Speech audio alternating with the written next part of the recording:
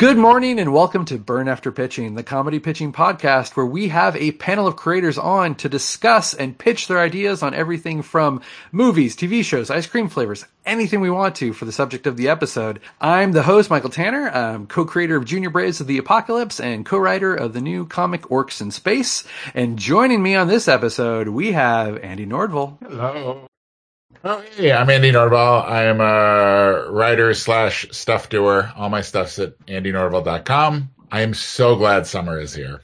And Sandra Demas. Hey, I'm Sandra Demas, and I'm an editor. I am also a dancer, and you know what? You can find me on Twitter and Instagram at Hey, it's Sandra D. And I too am happy for summer and all kinds of shenanigans. And joining us for the first time on this episode, Mr. Justin Peniston. Hi, I'm Justin. I am a writer of things. I am the co-creator and writer of the hard-boiled fantasy webcomic Hunter Black. We are coming up on our 10-year anniversary. It is a labor of love for William Orr, my partner, and I. I am a co-host of the Popsicle, that's Popskl, podcast group.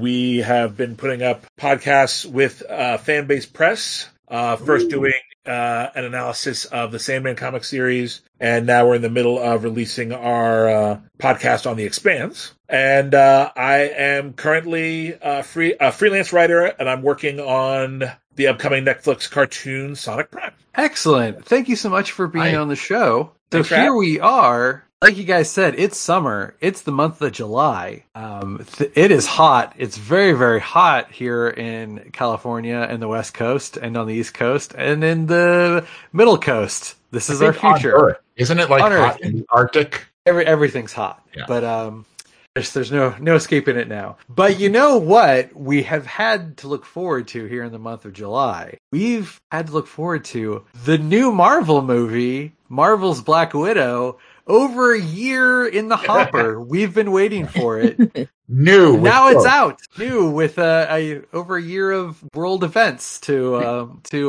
help us evaluate this new motion picture. So Black Widow, big Marvel movie. Is everyone excited to see it? Is everyone wanting to see it? Very excited. It's phase 4, isn't it? Is it? Or is it the last gasp of phase 3? I think it's technically a phase 3 movie, especially because it's set before Infinity War and Endgame. I heard it's technically a phase 4, and we won't know why until it's released, which is why they didn't want to do it in like the home video thing. But we shall see. We'll see.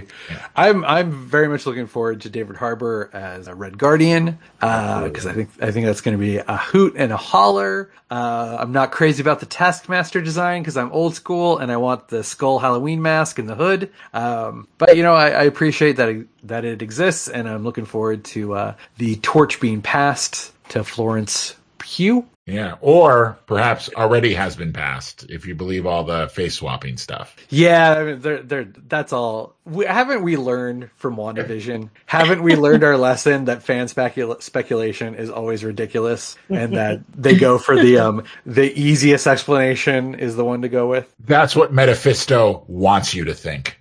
Mephisto. Uh-oh. Oh, Mephisto. No, there's a new villain named Mephisto. Kills you with meta commentary. All right, so Black Widow. Obviously, it's a big tentpole picture. It needs product tie-ins, and our panel has been tasked with pitching product tie-ins into this Black Widow movie. Who would like to go first? I would be happy to, because mine might be underwhelming, because it's one of those, like, they better make this if they have half a brain in their head, which is, of course... Nerf Black Widow stingers. I'm going to call back maybe the best Marvel tie-in product that has ever existed was the Spider-Man silly string web shooter. Like, perfect, yes. I think it came out too late for me, but like the second you saw it, the kid inside you died a little because it wasn't around when he was alive or she. And, you know, girls, they need their like super cool thing that shoots stuff. And I say, have Nerf Black Widow stingers that like, you know, go around your wrist and they shoot the little Nerf things. Yeah. Practical and realistically going to be a product, or should be a product that they use to tie in. All right, that's a good one, Andy. All right, who would like to pitch theirs? I will go. Okay. If Sandra wants to, I will. No, go for it. Okay. So my pitch goes from, let's just say we're going from the sublime to the ridiculous. Because, Andy's product was a real potential thing that will probably happen. Whereas mine, I'm here to pitch Black Widow Marriage Counseling. And my thinking is this, if we're in it's really more husband counseling than marriage counseling, but if one of the spouses counseling. I mean, that's marriage counseling, let's be honest. If one of the spouses has rage issues, she's always ready with a lullaby. The sun's going down, and everyone's time to be calm. She knows how to end conflict quickly with a little, figure four, scissor kick, catch you by the neck and put you on the ground. Yeah. She has a reasonable payment schedule because she's used to having red in her ledger. Oh, yeah. And, I thought if push comes to shove, they call her Black Widow for a reason. She can certainly eliminate a problem spouse, make it look like an accident, and allow her client to live up to her name. So, Melania, call her. I'm sorry? Sorry to get political, but Melania, call her. Oh my God. We're begging you. So that is my product, Black Widow Marriage Counseling. Nice. That's good. Yeah. Okay, Sandra. All right. So I was going to say something stupid like KGBBQ. Just because of... There is We're going to say something brilliant like KGBBQ. Yes. All right. Well, I guess we'll run with that one then. KGBBQ. It's like a Korean barbecue, but with a Black Widow twist to it. So I think there'll have to be a lot of really cool themed meats and veggies that you can grill. And I think that there should be some really cool drinks like with ice, like a soul stone inside of that ice. And it's got red for like Red Guardian. Just basically what you see on the Avengers campus, but with a more elevated pellet. So that's why it's got the KGBBQ and the alcoholic beverages. That's it. All right. Okay. I wonder what Black Widow themed kimchi would be. Drawing a blank. It's got that spice, you got to have to have a kick. It definitely has to have a big. Kick. Like really spicy red peppers to it. You got red peppers, but you also have to use Russian cabbage. Yes, totally. That's an obvious one. Yeah, we just went for a Korean barbecue yesterday. It was amazing. I might have closed for a while. I know. I might have been hungry when I was thinking of this. And also that was probably one of the first things, actually it was the first thing that I did coming out of quarantine. And when things started opening up, I went for Korean barbecue and I was so excited to smell like meat. Yeah. So yeah. It's in everything. Yeah. It does. I'm like, I smell delicious. Oh yeah, LA has good Korean barbecue. Oh yes, yes. All right, I've decided I'm going to jump in on this one. I originally did not come up with one, but I thought of a tie-in because this whole I always use this in the opening spiel, which is the ice cream flavors. That comes from one of our early episodes where we had to pitch an ice cream flavor tie-in for the Venom movie. Because I always love when they do ice cream flavor tie-ins with movies. My favorite of all time was Baskin-Robbins Shrek ice cream, which was just, I believe was worms and dirt. Which was I forget what flavor, it might have been like bubblegum flavor ice cream, but the topping was like crushed up Oreos as the dirt and then gummy worm.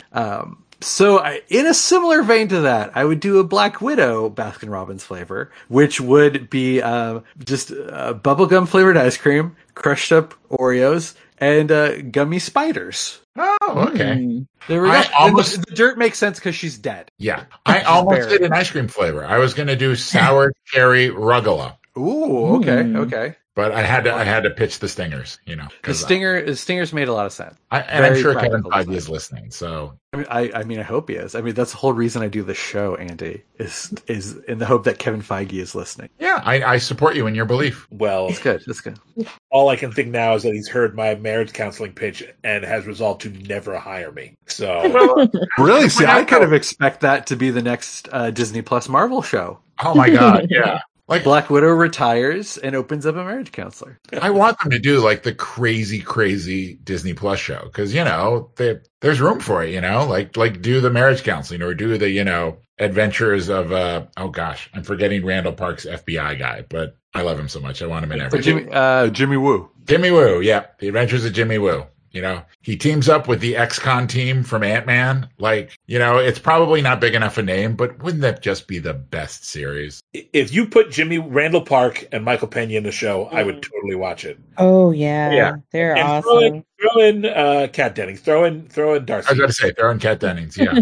Yeah. It could be them hanging out in a diner and just sort of like arguing about various aspects of the MCU. And I would watch it religiously. It'd be fun if they were quote unquote undercover. It was just an unrelated sitcom with those actors. That was about them working in an office or something. But everyone thinks, oh, they're undercover. So everyone thinks that it's going to be tied into the Marvel Universe. But really, it's just a standard sitcom. They never refer to anything in Marvel. They never like do anything else. It's all in the fans' heads that the characters are undercover. But you have to throw in puns every once in a while just to get them going. You know what I'm saying? Just like little winks to the audience. Yeah. That just like get the speculation machine. Mephisto shows up. Mephisto, exactly. Or, you know, one of their clients is Hydra, but it turns out just to be hydraulic carpet cleaning, you know? Yeah, I love. And let's say, Justin, I like your pitch because I'm thinking of the Black Widow from Winter Soldier. She was like really cool at like dishing out the good advice, you know? It was indeed, and obviously I have not yet seen Black Widow, but I still think Winter Soldier is her best film, you know, her best outing in the MCU. Yeah. Well, and I think for marriage counseling, it's helpful that you don't judge your spouse by their worst action. And that's what she stands for, what Black Widow stands for. Aha. Yeah. That brings it to a new level, Sandra. From the ridiculousness back to the sublime. Yeah. See, Justin, you say ridiculous. We say brilliant. Yeah. Some say madness, others say genius. There's a fine line.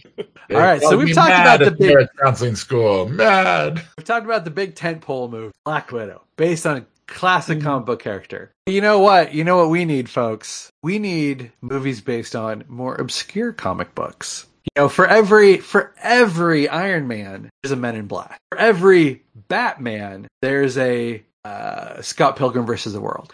For every Superman, there is what's another obscure comic? Mystery Men. Guardians of the Galaxy. A lot of Marvel ones started out as like obscure or mid-tier. I mean, you know, even but they're still from a big public. They still are starting from a place of strength. Oh, okay. We're going to get into it. Some deep, obscure comic book adaptation. We have plunged into the dollar bins at our local comic book store to find the perfect, forgotten, obscure, less known comic book to really bring into the forefront in a major motion picture. Our panelists will be pitching their obscure comic book movie. Who would like to go first? No one.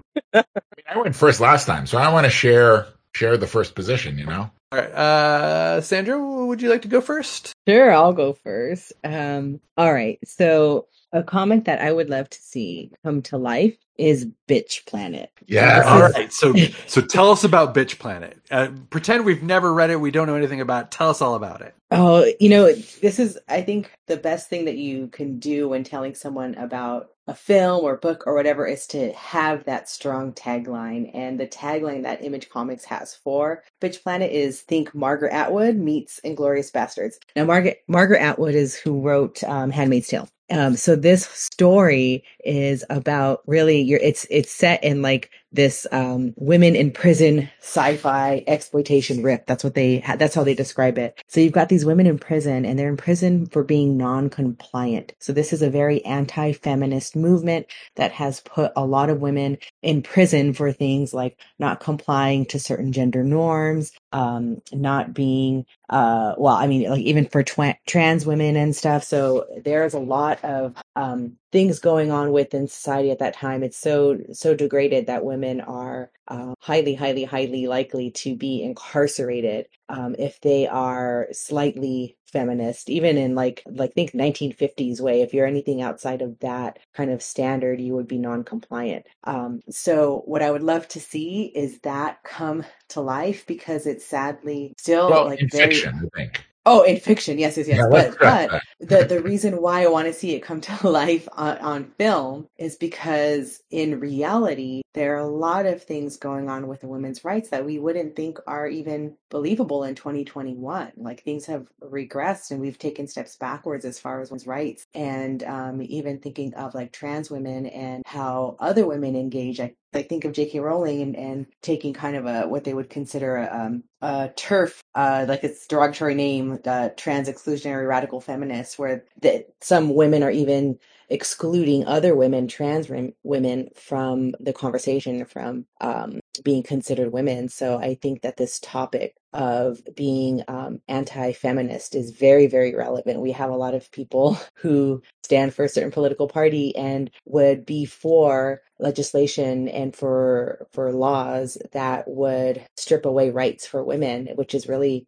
what we see in Bitch Planet. There's a character named Whitney who is totally for the anti-feminist movement because it serves her. And so she doesn't think of how it serves or it disserves others.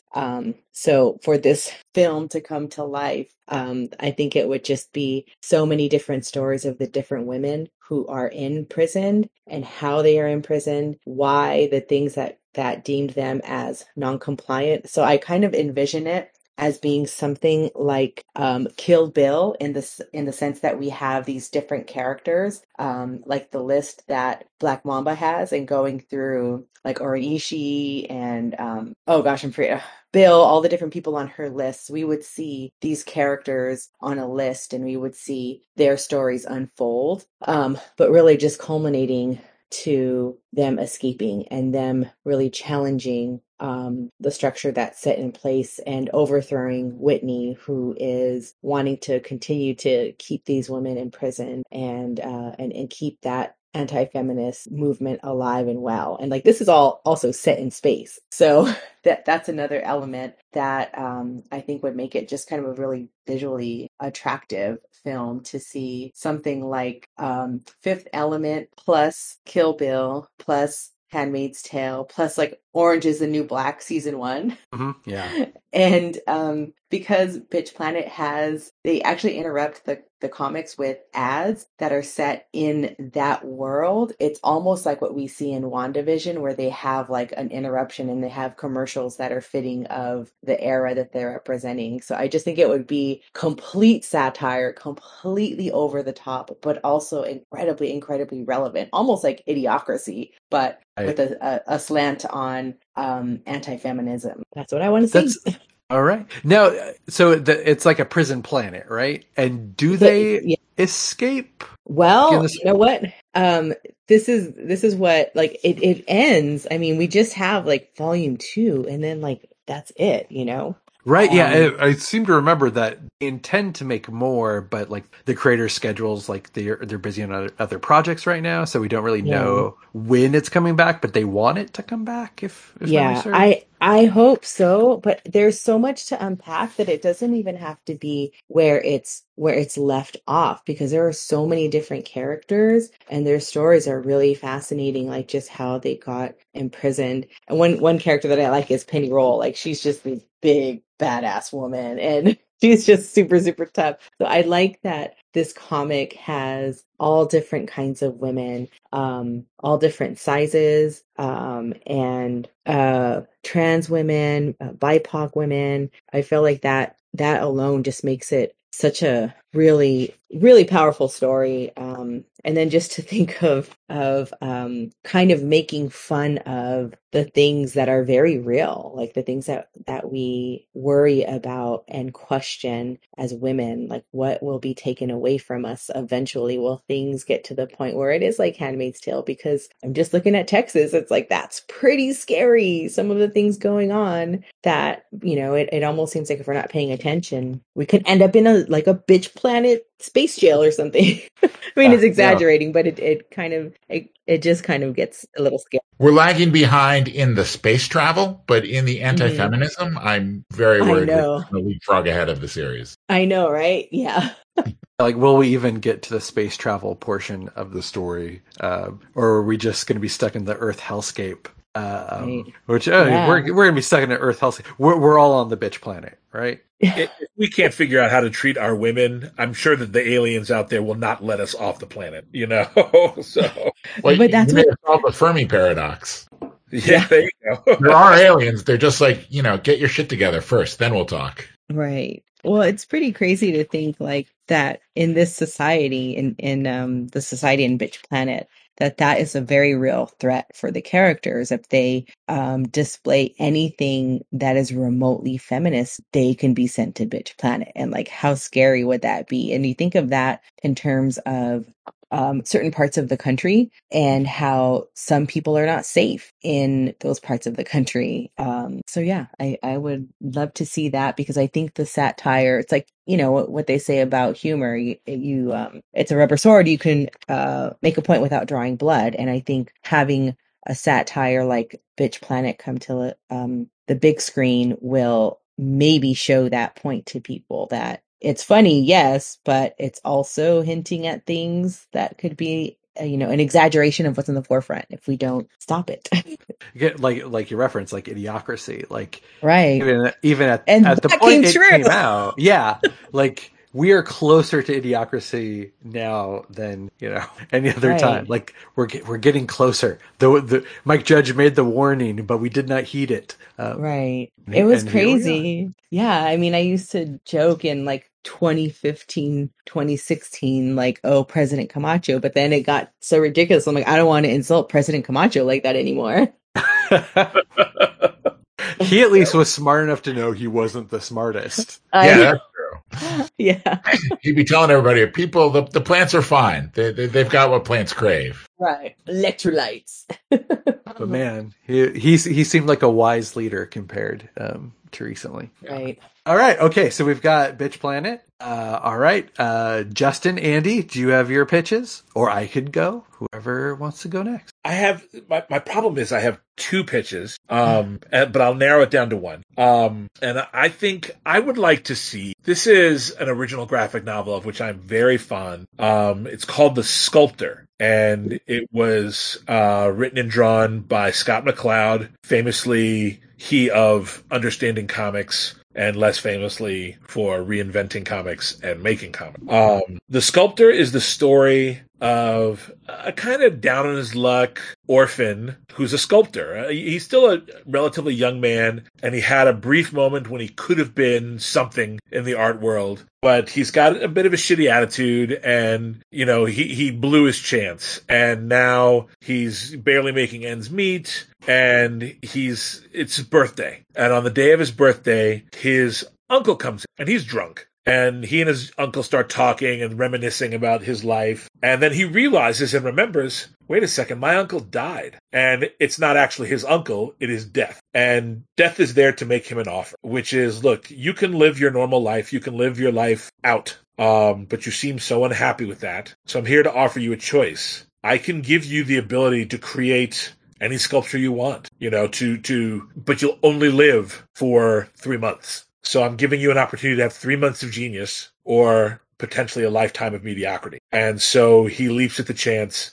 and takes he takes the 3 months and gets the ability to mold solid objects to his whim, to reshape things so that he can turn a block of cement into an intricate sculpture in mere moments. And he can affect all kinds of inanimate material that way. And he is ecstatic at first and he begins working, but at the same time, he falls in love. And he's faced with the fact that, oh my God, I'm in love with this woman who I care about very deeply, but I've, limited myself to just 3 months to live. And, so he tries to make the most of those 3 months with this woman and with his talent and juggling those two things. And it's a brilliant, poignant tale of how crushing it can be to have your dreams come true and how ignorant we all are, of what our dreams really are. He thought he wanted to be a famous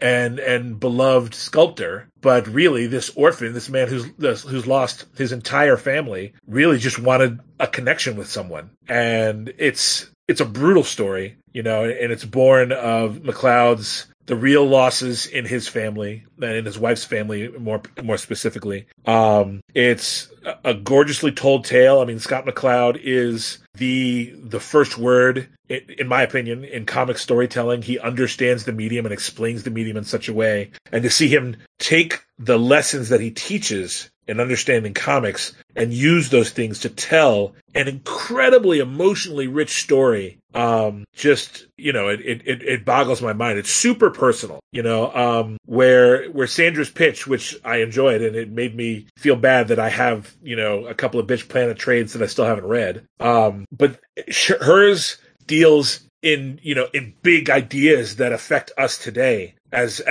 a people. But this story is much more about how I feel, or you feel, or we all feel as persons. But it still has, these amazing, fantastical tropes of, making a deal with death and having a sudden superpower and maybe not wanting it anymore. And it's a brilliant, sad, well-told graphic novel that would make a hell of a movie. It would be really great to see someone, I don't know, maybe a slightly younger Hugh Dancy take the role of the lead. It's just a delightful, delightful story, and it speaks really highly of, what comics can do. But I think it also deserves an interesting film adaptation. That sounds amazing. I've never heard of this book, but wow, that sounds great. Well, I really want to read it now. It blows me away. I bought it. I want to say it came out in like 2014 or 2015, and I try to make sure I read it at least once a year. It's a masterclass in comic storytelling. It's long.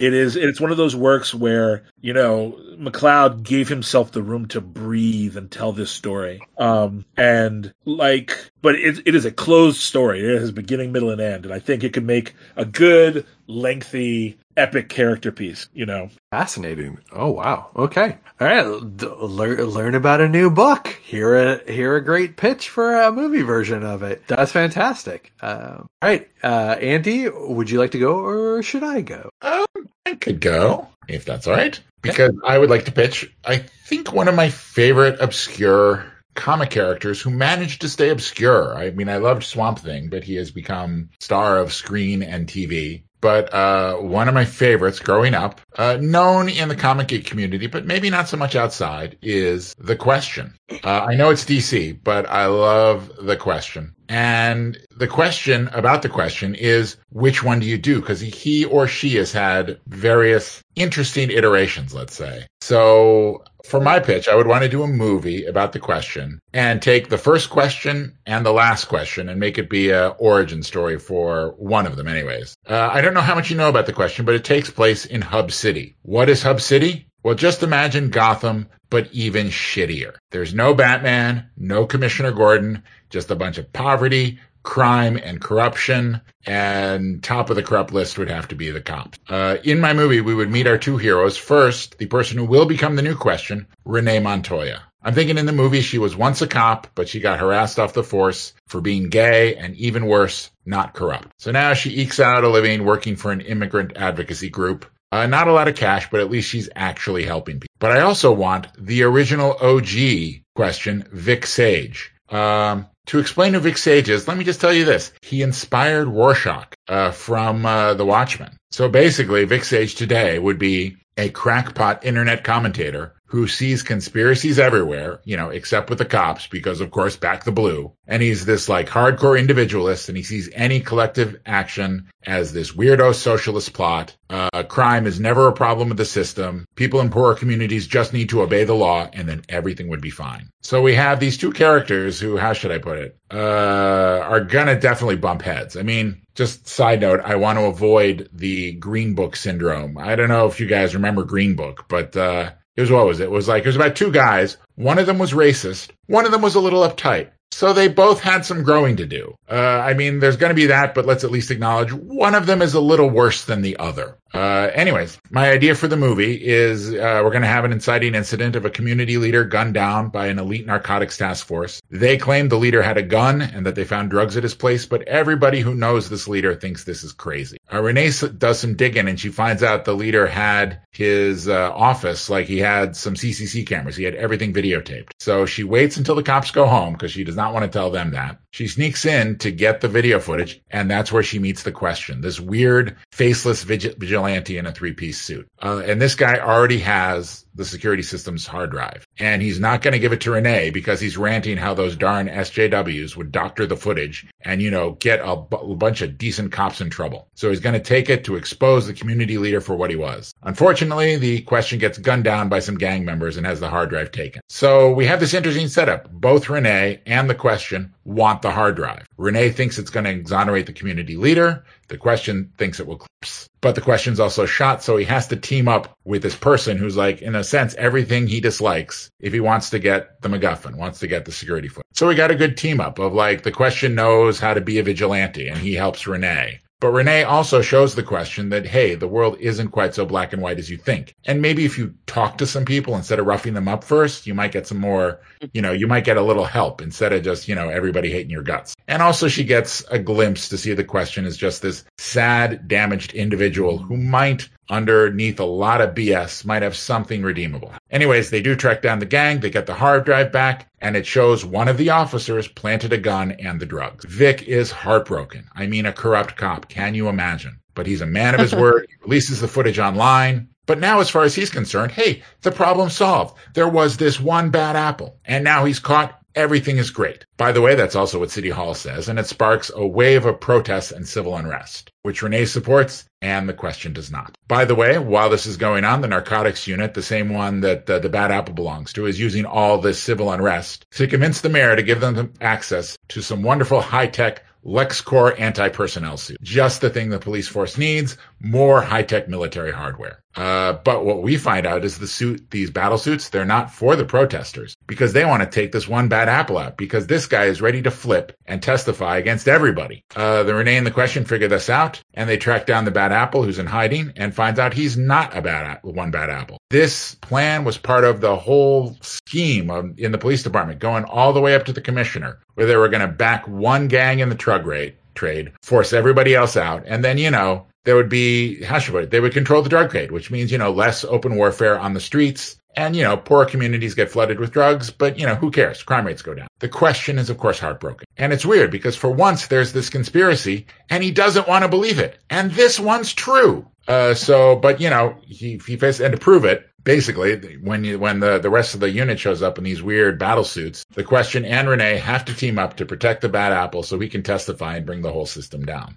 which they do. And the truth gets exposed, even though, of course, many dismiss it as fake news. But hey, at least the corrupt commissioner has to resign. The question is outraged and shaken. Also outraged because even though the commissioner resigned, some people who are guilty are going to go free. And he's very much like, guilty always go to prison. And Renee disagrees with Vic on a lot, but she admits there's still a lot of corruption in the city that needs rooting out. And so in the end, Vic offers to help Renee do it as the new question. End of movie. I love the question. Yeah. All right. The weird thing is, I don't include the one question I grew up loving because in between the weird objectivist Ayn Rand question and the Renee Montoya question, there was this in the 80s. Denny O'Neil did this pretty cool like Zen warrior question, but he doesn't fit, So I'm doing the old school Ditko conspiracy theory question. Yeah, I think it's important to point out the question was originally created by Steve Ditko, who yes also co-created Spider-Man, but also was an Ayn Rand devotee, and it comes out explicitly in any of his comics that Stan Lee did not clean up and make palatable. It's a real rough going with Steve Ditko. But I like the balance. Although I do have to say I'm a little wary of making the awful question too sympathetic in this story. Where it seems to cheapen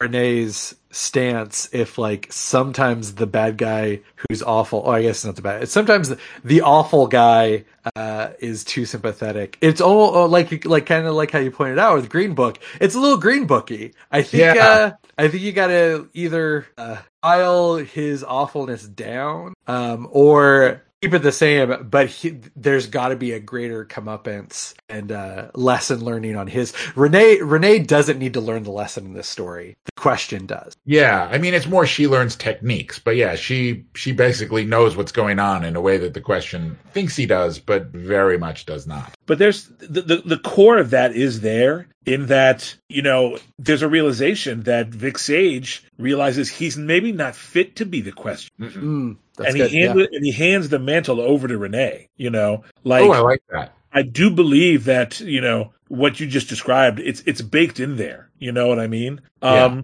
Plus, I think it's important to note that there are people with some screwed up beliefs, that are often born of trauma, or horrible experiences, with family and parenting and whatever. And that doesn't mean those people are irredeemable. Do you know what I'm saying? Like, you change people. I think you bring people to a better place, not in groups, but one at a time, And I think that this story serves not just as Renee Montoya's, origin story, but also as Vic Sage's redemption story. Right. And I think the roots are there. I think I dig what you came up with. Cool. I don't know. Maybe Vic dies at the end, to sort of show, how should I put it, the redemption by, redemption by death is definitely a thing. I would say, you wouldn't necessarily need to do redemption by death if he actually learned that not only that he was wrong, but why he was wrong.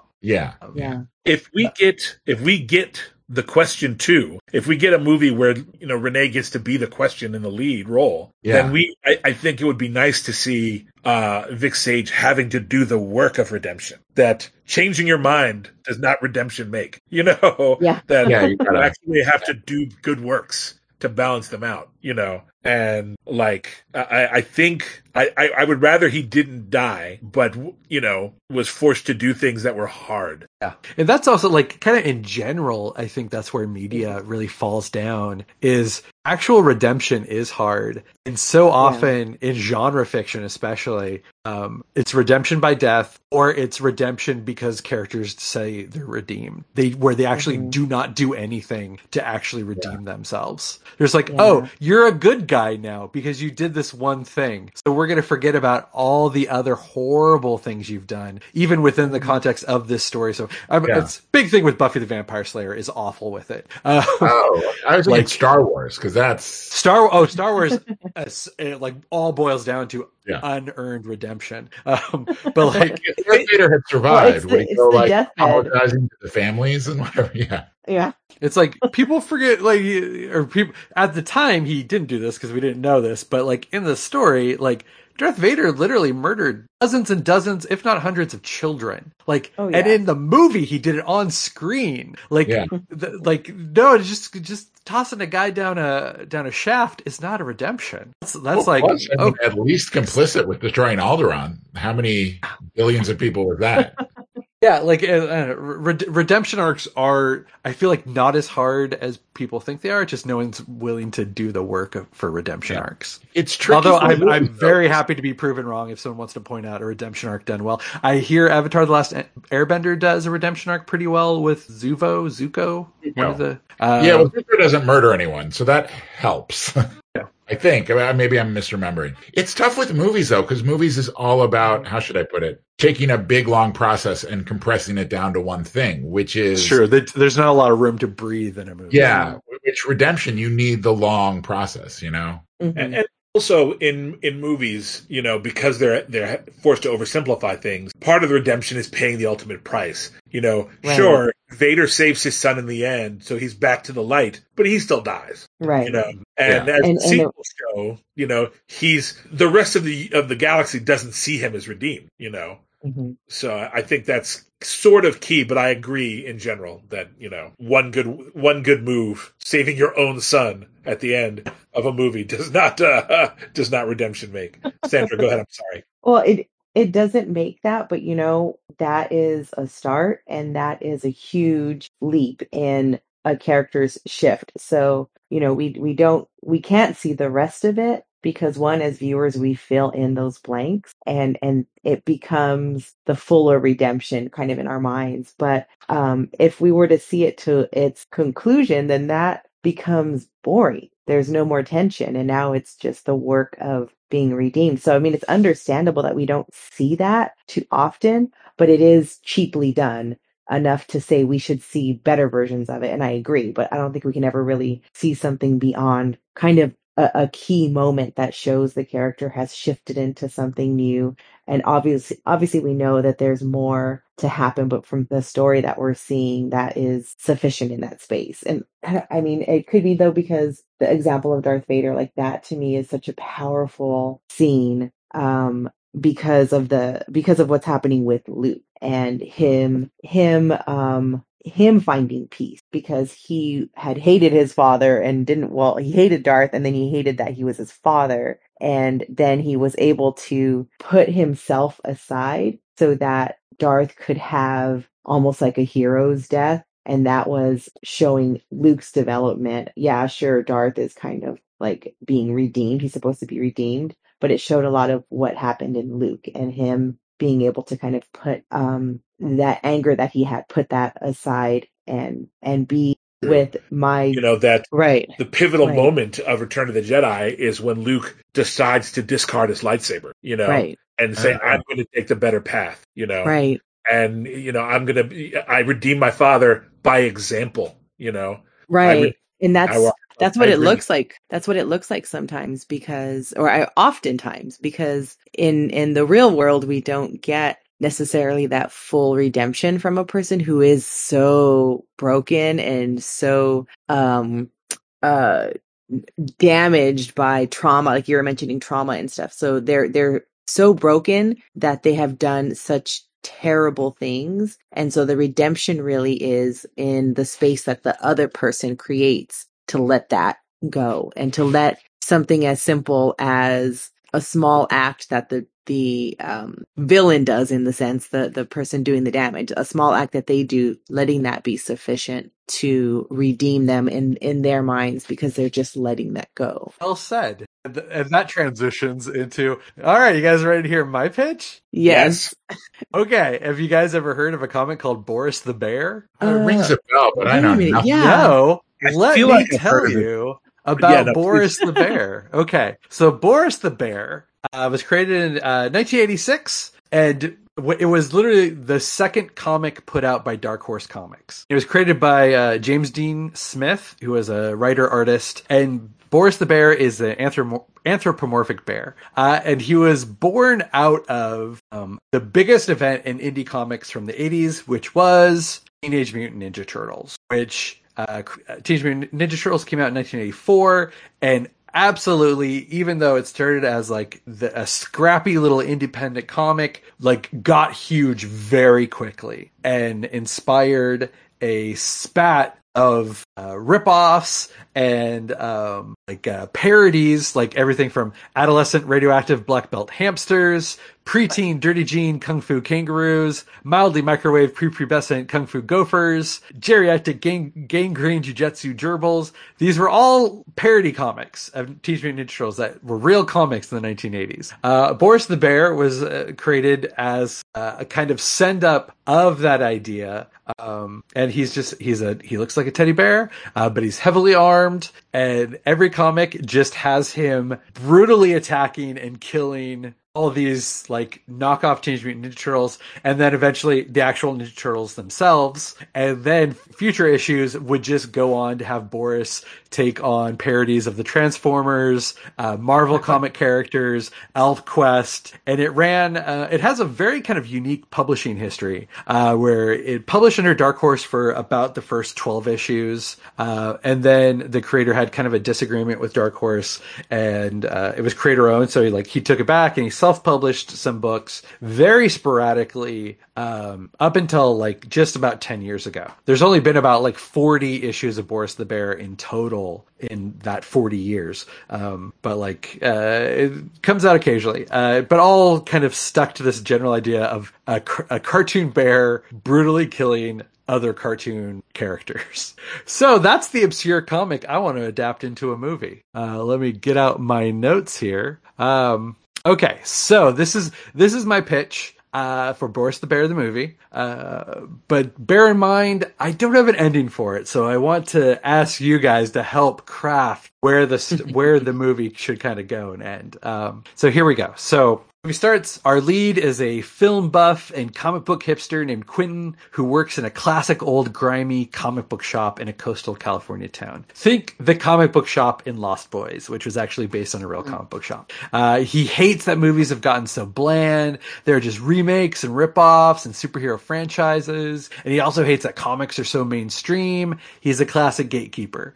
He wishes someone would put a stop to it so Hollywood would get back to making real art. And he makes this wish while holding a tattered $1 bin copy of Boris the Bear #1. And that night, he's working late in the comic book shop and he hears a sound from the back room. And he goes to investigate it and oh shit, it's a real life Boris the Bear. He's been summoned by the power of toxic fandom.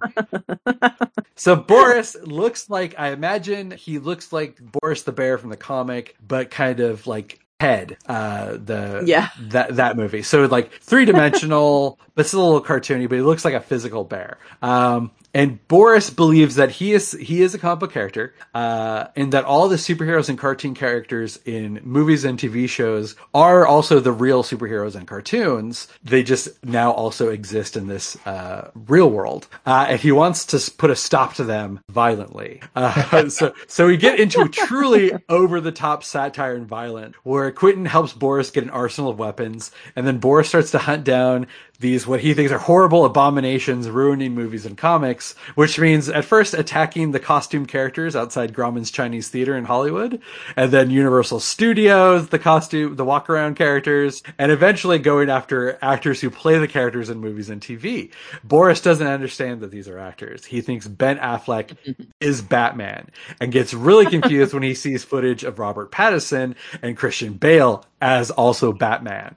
But he's a bear's gotta do what a bear's gotta do. At first, Quentin is pleased with this havoc being caused by Boris, but eventually the repercussions and damage done to the comic book and film industry by Boris, because this over-the-top real-life violence puts his comic book business in jeopardy. No one wants to go to the comic book store because, like, you could get killed. You could get killed. He starts to realize that these movies and these and modern comics actually bring a lot of joy to people's lives. But how can Quentin put the Boris the Bear genie back in the bottle? Really? How can he? Guys, I don't have a resolution. Can you help me? First of all, this sounds like almost like The Last Action Hero. In the sense that you've got the satire element, but you've also got someone who doesn't understand the real from the fiction, and also the idea that you've got this Ted looking bear.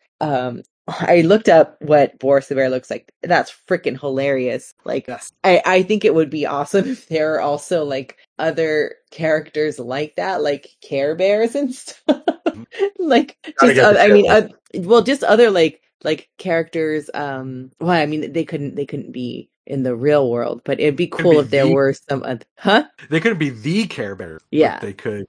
I guess maybe he could wish on another comic. Maybe get like a Care Bear type, like who could like talk Boris down. Oh yeah, maybe he brings the Care Bears in. Yeah, or My Little Pony. I don't know. I think if I was ending this, I would. You said his name's Quentin, right? Yes. Yeah, I think that I would have to make Quentin not just a comic book fan, an example of a toxic fan, but like most comic book fans, he thinks he can do it better. Oh, yeah. So he starts putting together his own comic, his own character. And the problem is, and maybe because he's the only one left, his comic actually starts to gain some traction. And so Boris starts to come after him. And the end of the third act of the film is Quentin realizing what he's done, because it's happening to him. Although, in my opinion, at the end of this, Boris and Quentin both have to die. They both have to. Yeah. No redemption arcs for them. Well, they can be redeemed in the end, Darth Vader style, or Quentin can. But at the end of the day, Quentin unleashed hell on people and liked it, at least to start. That Quentin has to throw Bear Spare down a whatever that is, energy shaft. Yes, that dude has to die. But maybe he dies being saved by his new character, or defeating Boris with his new character. But they all have to die at the end, to make sure this doesn't happen again. Something like that.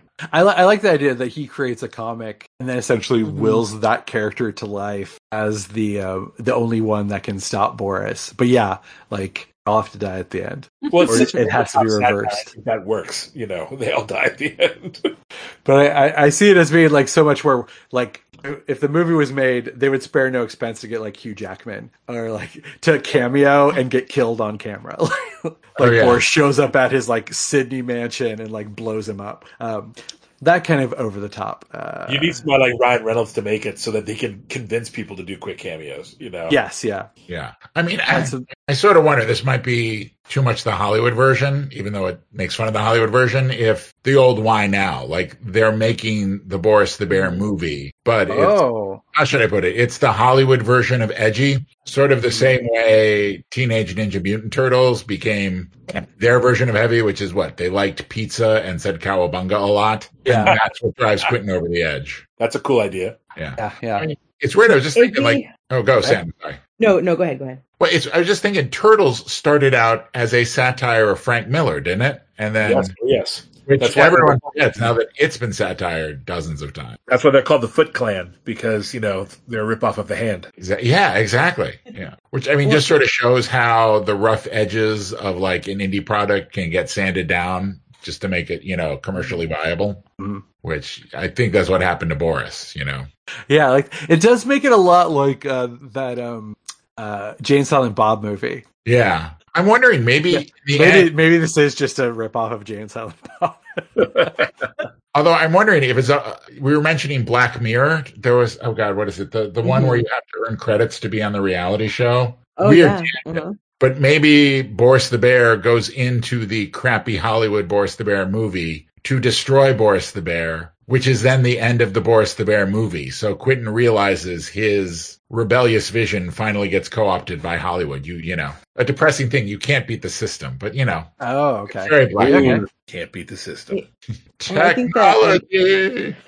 I think the idea of Quentin being this gatekeeper just makes me think of what would be like the most entry level, widely popular superhero that could come to life, and then that would be the one that destroys this, hipster comic book store owner and his whole plot to kind of get rid of the superhero franchises and stuff. So I'm just trying to think, like, who would that character be that would just really piss him off, and for some reason that one, it's out of his control. Quentin isn't the one who brings that character into the real world, but that character is like the cringiest character. I mean, maybe it's like George Clooney's Batman or something. I don't know, but it's the cringiest one that really pisses him off. Like, of everything, his whole motivation of wanting to be gatekeeper. What's the thing that would be so ridiculous to take him down in his quest? I just don't know. No, based on him being kind of this toxic fandom, it would be like a Ms. Marvel Kamala Khan. It would be a new character, like legacy character, or a gender swap, like a gender bent one. Yeah, like where it'd be like, what? Why are they making so and so a girl? Like that kind of like angry comic skater kind of thing. Like that character like coming to prominence, or like, why is she getting a movie? Like that character like being born into life and stopping. Should it just be Captain Marvel? Yeah, like it's just Brie Larson. Like that would actually be great. It's actually Brie Larson. Yeah.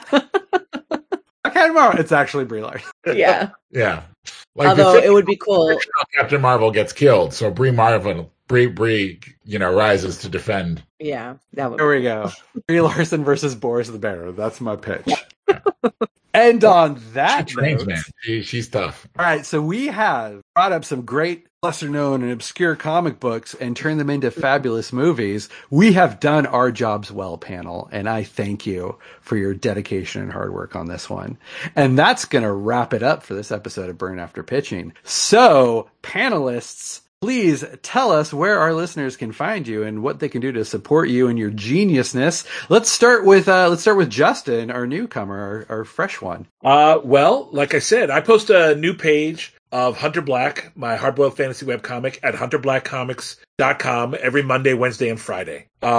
Just checking out the comic is huge. You know, it's all up there for free. I am getting ready to post page like 1437. So there's plenty of material up there. And if you like it, you can become a patron. So that would be awesome. And follow me on Twitter at HunterBlackComX. Awesome. All right, Sandra. Yeah, you can find me on Twitter and Instagram. I am at Hey It's Sandra D. And I edit other people's books, so nothing that I'm writing about, but you can just follow my shenanigans and keep listening to Burn After Pitching, because your pitches are amazing, and I'd love to hear your thoughts on everyone's pitches. Yeah, and let us know, who did we forget? Who's the obscure comic book character that you think deserves a movie? Oh, yeah. You do your plugs. I'll plug away. Well, just to piggyback off Sandra, the one, feel free to share yours, but also, if you could, maybe leave a review for this podcast. They really do help. I do webcomics and books. Everything I do is findable at andynordval.com,